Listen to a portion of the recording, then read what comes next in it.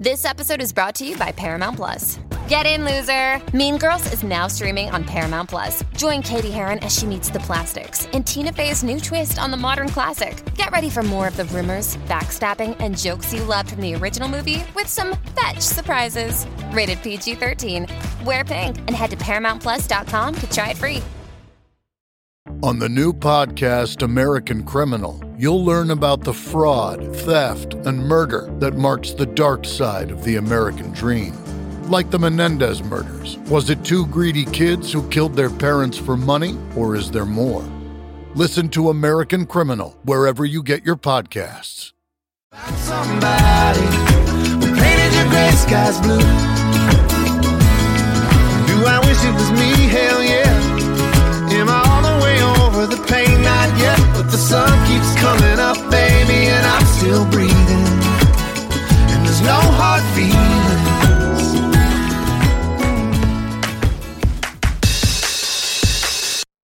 Hey, this is Steve Baltin. Welcome to My Turning Point, where this week I had a lot of fun talking with Matthew Ramsey of Old Dominion. Really fascinating and fun conversation that shouts out everyone from the great Gladys Knight, who's on the band's new album, Time, Tequila, and Therapy, to Bruce Springsteen, who Ramsey got to meet, which I hate him for a little bit, but I'll forgive him, Steven Tyler, and so much more. Really enjoyed this conversation, so hope you enjoy this one as much as we did. So are you all recovered from CMAs? It feels very weird to be talking to someone and be like, oh shit, you went out. What was that like? Yeah, I'm good. I'm good. We're actually in Palm Springs now, so we just took right off. So, but pretty good. Dude, I'm in Long Beach where it's going to be 90 today. So is it 115 in Palm Springs? It's pretty hot, actually. Yeah, it's pretty crazy. So are you guys playing there this weekend, or what takes you to Palm Springs? Yeah, we have a show tonight and tomorrow night here. Nice. All right. So you're back out on the road. You're living life like, yeah. Yeah, man. It's like back to normal for us. We're hitting it hard for sure. Interesting. All right. Here's a tip for you, by the way, because I've been to 17 out of 20 Coachellas. Probably my favorite Jewish deli in all of California is in Palm Springs. If you get a chance, you guys should go to Sherman's Deli. Sherman's Deli. All right. I'll tell the guys for sure because they'll hit that up. I know Brad will for sure. Nice. All right. So how'd the CMAs feel the other night? It's funny, look, I've had this conversation with a billion people, right? Literally a billion artists in the last, year and a half. Everyone from Stevie Nicks and Willie Nelson to David Guetta, and when things change so drastically, it makes you appreciate them in a different way because it's just, look, as an artist, you tour 300 days, 200 days a year. Maybe you take time off, but it's voluntary. But when it's forced on you, you're like, you have to decide like, oh, do I really miss this or screw this? I'm going home, dude. So for you guys, did you find that you did really miss it? And if so, how much fun has it been to, be back out there doing all this stuff?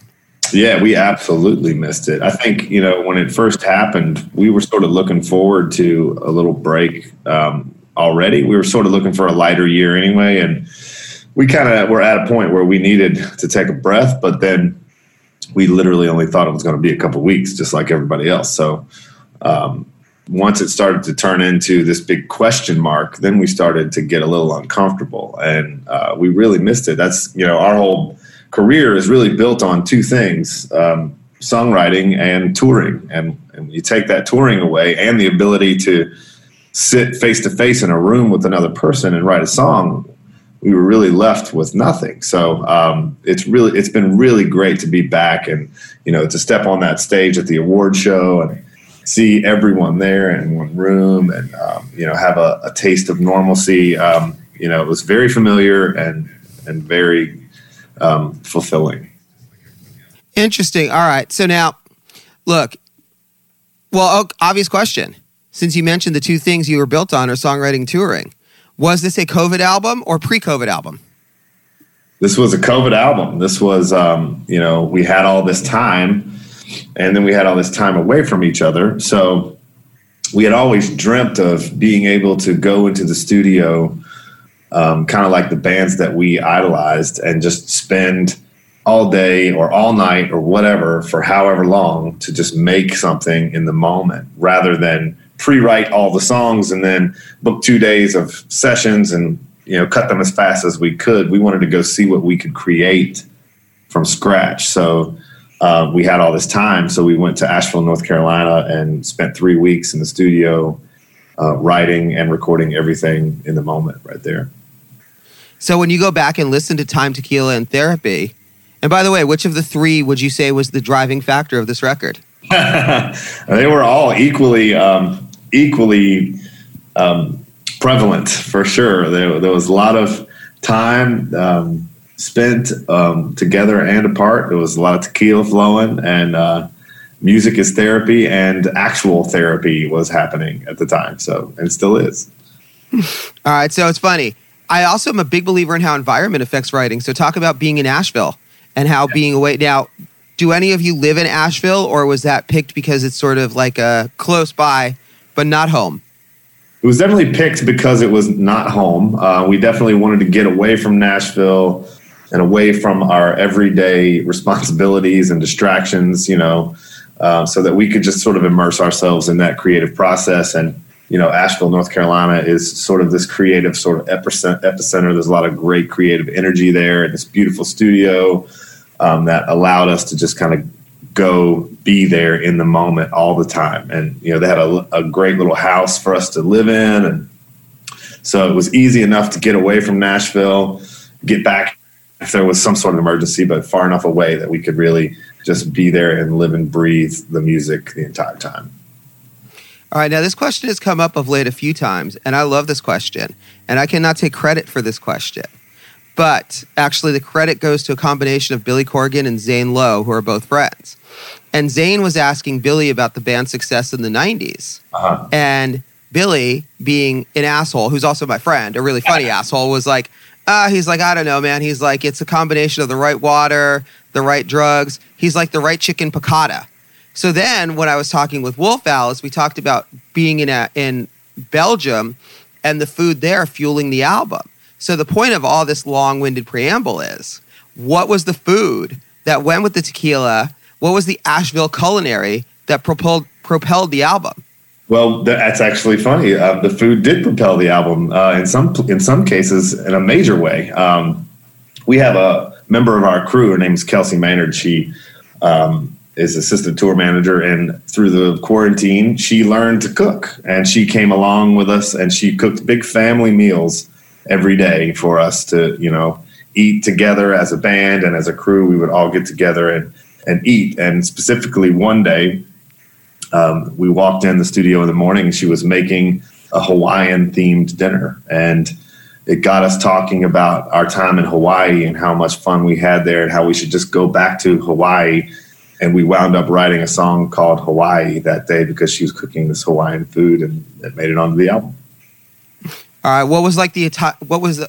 I cannot talk this morning. I haven't been doing as many interviews lately. I'm not going to lie. It's been great, but so I'm a little brain dead. But what was the Hawaiian food? What was like the centerpiece, there was a lot of pineapple and coconut. I remember this really good coconut rice that was like, I was obsessed with. It was, and it was also a coffee mug that said Hawaii on it that was there. But she just knocked it out of the park, obviously.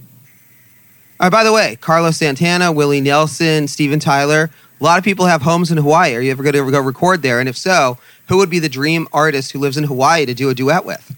Oh, man. You just named some good ones. I think it would be pretty great to go hang out with Steven Tyler and make an album. You worked with one of the all-time greats on this record, man. I mean, when you listen to Gladys Knight sing, I don't care, if it's 1978 or 2021, man. It's just like, that is chills. How'd that come about? Man, that was just a serendipitous moment. Fell in our lap, really. We had written this song and we'd cut it called Lonely Side of Town, and sitting there in the control room listening back to it and, thought like, wow, this has this kind of great groove and would be really cool if we had like somebody like Gladys Knight on it. And we didn't realize at the time that she lived in Asheville, North Carolina. So someone said she lives right down the road, and we were like, no way. And so we asked the studio manager if she knew her, and she said, yeah, I'm great friends with Gladys and her husband. I can give her a call if you'd like. And we said, please do. And she answered and said, yeah, I would love to be a part of it. So it was it was amazing to work with, such a legend like that. So was she in studio with you guys when you were doing it? We booked a separate time to come back to Asheville in December. So we recorded in September, October, and then came back to Asheville in December to work with her in her part. Okay. But did you actually, what I was getting at is, did you get to be in studio with her when she was doing it? Yes, absolutely. Yeah. All right. So when you're watching Gladys Knight sing one of your songs in person, the person who sang, You're the Best Thing That Ever Happened to Me, Midnight Train to Georgia, and you're hearing her sing one of your songs, is that just one of those moments that as a kid you can never in a billion years dream of? Never. I was sitting there, Shane McAnally and I were sitting there with just tears in our eyes because, as a songwriter, first off, it's an honor to get anyone to sing your words. And then you have like a legend sitting there in the studio, and she's doing what she does with a song that you created. It's hard to even wrap your head around. And we just let her keep going. We just watched in awe. We gave her zero direction. Of course, she's Gladys Knight. What do you do? You just let her do her thing and watch and learn. And that's what we did. That's amazing. It's so funny when you say like, oh, someone like Gladys Knight, and then you're like, oh shit, she lives down the street. I mean, it's one of those things. Does it just feel meant to be? It was just truly, in the air for sure. That's, we chose correctly when we chose Asheville. Nice. It's interesting too, going back for a second, we talked about this being a COVID album, and, look, from a songwriting standpoint, when you go back and listen, because everybody went through so much during this time, like you said, it became a question mark. You don't know what's happening. So when you go back and listen to this record, are there things that emerged in the writing that kind of surprise you that you're like, okay, I didn't even know that I was thinking that? Because also, look, you had more time to go deep. You had more opportunity to go into the subconscious. I use this as an example. I talked to John Bon Jovi last year, right? And he was saying, normally as an artist, you're on album tour cycle, like you were saying. So you have a deadline to finish an album. All of a sudden, there's no tour. You can sit there and play with it as much as you want. And he added the last two songs that he felt were the two best on the record, but only came about because there was the extra time. So for you guys, do you feel like this record is different because you did have the more time? And are there things in there then that when you listen to it that surprise you? Yeah, absolutely. I think not just the more time, but I think the location played into it too, because, there are songs that we wrote out there that we would have never written if we were in Nashville. I don't think, if we would have had a booked writing appointment from, 11 a.m. to 3 p.m. and we had that time period to write our, hit song, we would have never written a song like Something's the Same About You. And if we did, it would have never made the album because it just sounds kind of out there and trippy and artsy and, not necessarily a cookie cutter radio song, but the location that we were in and the time that we had and the pressure that we took off of ourselves, we just explored things. And it was a really creative and magical time. So next obvious question, because I've talked about this with so many artists as well. Look, you change your practice and you come up with something that you're really happy with. Mm-hmm. Does this now move forward for Old Dominion doing this in different ways? And if so, where's the next dream location to record besides Hawaii? Yeah, Hawaii is definitely on the list. But I think it will be, a hybrid. I think it's now a part of our repertoire. I think we could probably do this now that we know what we are capable of. I think we could probably bring that back to Nashville and do it. And we have now opened that door for ourselves. And yes, I think we would go and record to some other places. We were looking at, a studio in Joshua Tree or some places like that at some point. So, or Key West, there's a little studio down there that we love. So, I think destination recording is definitely in our future, but I think just the way we all made that album together, writing it from the ground up, is something that will bleed into our process. And also the other ways we've made records will probably be mixed in the pot. Yeah, obviously it'll be different because you'll be back out on the road. Things will be a little, there'll be a different pace. But it's interesting then as well. Do you feel like as well, look, you look at the studies from what happened during this time, right? There were a lot of people who had very happy marriages, grew closer together. And there were a lot of people who were like, no, I can't be with you 24/7. Peace out. You know? So as a band, do you feel like you guys went that direction of getting much closer? At first, no.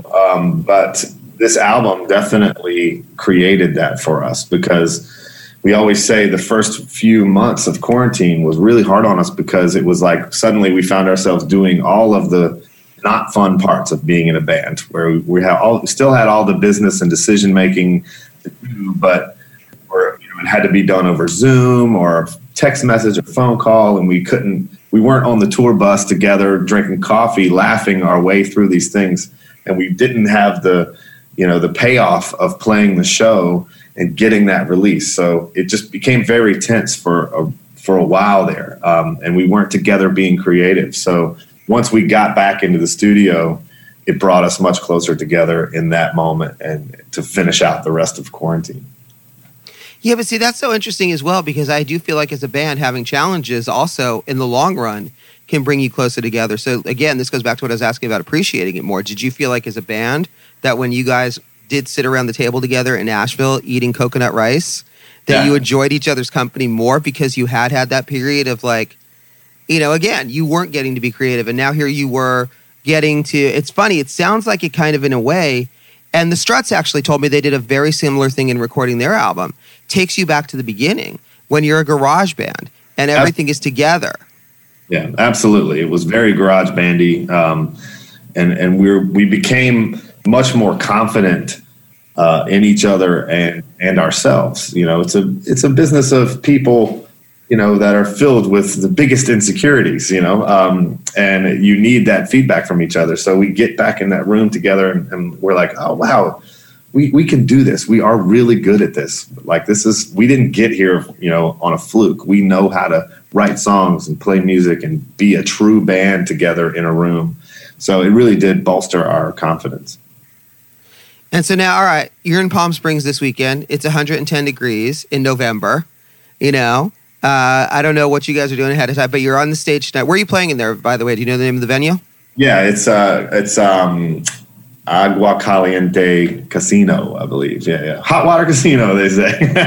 Yes, okay. Wait, so do you gamble as well? I do not gamble, but a couple of guys do. All right. I gamble enough with my life and career choice, man. I don't need to gamble away my money. Fair enough. It's funny. I grew up in LA, used to go to Vegas all the time. I will not gamble, but I will bet on football because I feel like I know football. So I'll bet on sports stuff. But anyway, all right, I digress. So you guys are at Agua Caliente tonight. Have you had the chance to do much of the new album live yet? Yeah, we've been working. We've probably done about, I don't know, maybe a half, 3/4 of it into the set at this point. There's a few that we still got to work in. But well, now see, that's an interesting thing as well, because right when you do a song live, look, this is true in this day and age, right? It's been true for the last 20 years, but it just progresses. You do an album, right? You're like, okay, these are our favorite songs. Then the day the album comes out, everybody picks what they want to listen to, whether it's on Spotify or YouTube or whatever. So they're picking their singles. So when you get to go out and do the songs live, you get to watch how the audience responds. So have there been songs already that the audience response has surprised you to? Yes, I think in both ways. Like, I mentioned that song earlier, Something's the Same About You. We haven't played that live yet, but we're better because that's one that's getting a lot of traction, as far as streaming goes. So we're going to start playing that soon. And then other songs like a song called Don't Forget Me, which is getting a big reaction when we play live. We never really thought, we thought that would just kind of be one people go get a beer, when we play the new song, but it seems like they're sticking around for it.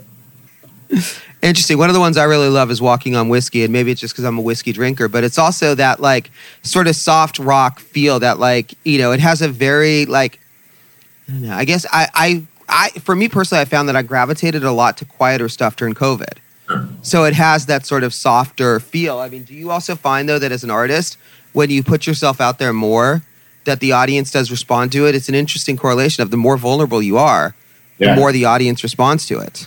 Absolutely. I think we had to learn that throughout the course of this band, to not be so guarded. And that's the way you're going to connect with people, is the more you open yourself up emotionally and lyrically and musically, people are going to respond to it. And our fans have been so gracious throughout our career that they've sort of come to expect that whatever the next song is going to be is not going to sound like the previous song. So we can sort of constantly push what it means to be Old Dominion. So when you think of those songs like growing up that, you know, you would notice the vulnerability, or those artists that you're like, especially now that you're writing your own songs and realizing, well, you've been writing your own songs for a long time, but as you've been writing and you start to realize the importance of opening up, are there those albums or songs that are sort of the benchmark for you in just being like, damn, I can't believe they even said that? I mean, the one that really comes to mind is the live box set, 75 to 85, Bruce Springsteen, where, you know, you really get a lot of the storytelling, and he talks about his father, and he really starts kind of telling that narrative that's so personal. You know, he's playing in front of a football stadium, but he's really breaking it down to this very personal moment and talking about his journey, and that really touched me as a kid, and I think about it all the time, and I think that's probably one that played a huge role. Well, no, that's really funny. So, you know, that album just celebrated its 35th anniversary this week. Yeah, I got a text message from a friend of mine who knows how much that album means to me, so he sent me that. Yeah. Okay, so I was wondering, because I've been seeing it on social media. So that, by the way, my favorite artist of all time, my number one. If there's one Springsteen song you wish you could have written, and why? Oof. Oh my gosh. It is so hard to pick one of those. I think, there's a lot of, I guess the one that's coming to my mind is Badlands. I think that is just that's got that fire, you know, and there's so much angst to get out, but also this sort of joyous feel at the same time, which is always attractive to me, is that the rub of the happy sad. And I think that one is probably in there. I just got to meet him, by the way, so that was a huge moment. So, oh, nice. Where'd you meet him? I went to his Broadway show and got to meet him there. Very, very cool. I literally have met every living member of Led Zeppelin. I've met Mick Jagger. I met James Brown, but I've never met Springsteen, so I'm kind of jealous right now. Oh man, he makes it very easy. It's very Do you geek out? Yes, absolutely. All right, we'll make this a two-part question, then we'll wrap up on your album. But now, because I asked you about the song you wish you would have written, but you know, also he's so amazing with younger artists, whether it's doing No Surrender with Brian Fallon from Gaslight Anthem. Tom Morello's a good friend, and they've obviously worked together years, even before Morello joined E Street Band. What's the one Springsteen song you would want to sing with him? I think as a band, there would be two songs that I think we could really pull off with him that sort of kind of bleed into our world. I think Hungry Heart would be a really great one for us to do with him. Or Dancing in the Dark would be one that I think that we could probably nail with him. All right, so it's interesting. We talked about the vulnerability, and that's what led to the Springsteen stuff. When you go back and listen to Time, Tequila, and Therapy, and both, by the way, Tequila and Therapy do lead to a lot of vulnerability. So what are those moments on this record that you go back and listen to, you're like, oh, okay, wow. Like, as a writer, that you become really just pleased with the way that you can open yourself up. Because also the other thing about it, too, let's face it, everyone, as you get older, you get more confident. I told you I can't talk today, dude. You get more confident and more comfortable opening yourself up. So are there those moments now on this album that you're like, you know, 5 years ago, I never would have said that? Yeah, I think even the fact that we're mentioning therapy is a pretty big change, at least in the country music culture. So I think, you know, a song like No Hard Feelings, where, you know, we say that's where we got the album title from. The first line of the song is, I took time, tequila, and therapy. And those are all true in my life, you know, and I don't feel weird about talking about it. So I think that's probably one where you just talk about the process of being angry at yourself and the world and pushing through whatever it is until you can get to a point of grace. So I think that one is probably pretty vulnerable. You know, you bring up something so important, and then we'll wrap up on this. But I mean, you know, how has the response been in terms of opening yourself up and talking about the therapy? Because like you say, that may be something that's not typically talked about in country music. And like, I mean, look, I've done this for a billion years. So like Chester Bennington and Chris Cornell were both good friends of mine. And we've seen the effects of what happens in music. And I've done stories on this for Forbes where I've talked with artists about sobriety and stuff. it's not as common in country. But then we've also seen the athletes like Kevin Love or Calvin Ridley just step away and say, look, I'm taking a break. So for you as an artist, talk about the response and also, more importantly, how gratifying that is to know that, okay, look, this potentially can make a difference to someone else who might have been afraid to say something otherwise. Yeah, it's the response hasn't been overwhelming in either way. It's just, I think it's become a more natural thing for people to hear about. And we have had some people reach out to us and thank us for talking about it and being open. We had a song on our last album called Some People Do that struck a chord with a lot of people. And that writing that song is the one that actually got me into therapy. And, to sort of be able to talk about that with our fans has been really great. But it's an important thing. I think everyone needs it and could use it in some way, shape, or form. It's just good to learn about yourself so that you can, interact with other people, especially in this realm, in this career. It can mess with your mind a little bit, so you got to keep it straight. A little bit? That might be the understatement of all time. I was going to say it can be a mind fuck, but I chose nicer words. Yeah, well, someone who's interviewed a lot of people, let me tell you. Yeah, no question. Cool, dude. This was a pleasure. Anything you want to add I did not ask you about? No, you got it covered, man. It's great. Cool. Thank you so much for your time, man. Really appreciated it. Really enjoyed it. Thank you, man. Check out Sherman's Deli. And you guys are you just announced the stadium tour in 2022. Yeah, that's right. Yeah. Kenny Chesney. Yeah, it's going to be great, man. Can't wait to get back out there. We've toured with him this will be our 4th year touring with Kenny. So glad to be that's like a big family reunion for us. But when you go out there and you take these songs to the stadium, man, I mean, that's a very different vibe. So talk about, and especially having been away from it for a minute, the excitement of going back and playing to, 50, 60,000 fans. Yeah, I think that energy level is going to be through the roof. And, when we first started touring with Kenny, we had one song that was being worked at radio and, we were trying to get it up the charts. And now we have this amazing ability to fill our set with hits. So it's going to be quite a different vibe when we get back out there. Cool, dude. Pleasure. Thanks so much. Yeah, right on, man. Thanks. Hey, this is Steve Ballton. You've been listening to My Turning Point with special guest Matthew Ramsey from Old Dominion.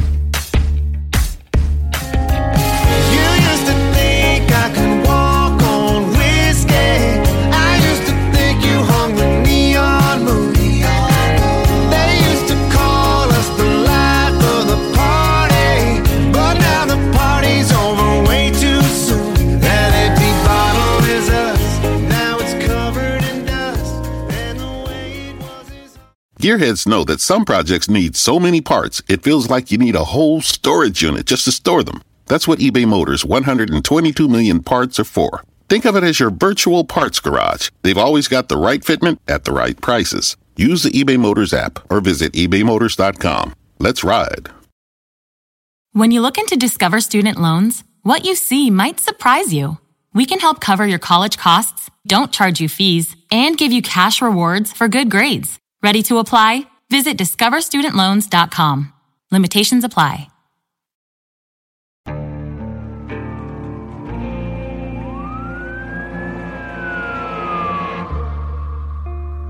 What would you do to achieve the American dream? The big house, the happy family, the money. 911, what's your emergency? Would you put in the hours? Would you take a big swing? What's the problem? What's the problem? Would you lie? Would you cheat? Were they shot? Were they shot? Would you kill? Yes. My mom is dead. My mom is right there. From Airship, the studio behind American Scandal, comes a new true crime history podcast. I'm Jeremy Schwartz, and I'll be taking you inside the minds of some of our most notorious felons and outlaws, exploring the dark side of the American dream. In my new show, American Criminal, you'll meet the picture-perfect brothers who'd kill their parents, the thief who stole babies, the crypto king who siphoned off billions, and plenty more. From assassins and gangsters to killers and con artists. Whatever the case, whoever the criminal, you don't know the full story. Until now. Don't miss the debut season of American Criminal, The Menendez Brothers, beginning February 29th. Listen wherever you get your podcasts, or to get early ad-free access to the entire season first, plus hundreds of other ad-free history podcast episodes, subscribe at IntoHistory.com.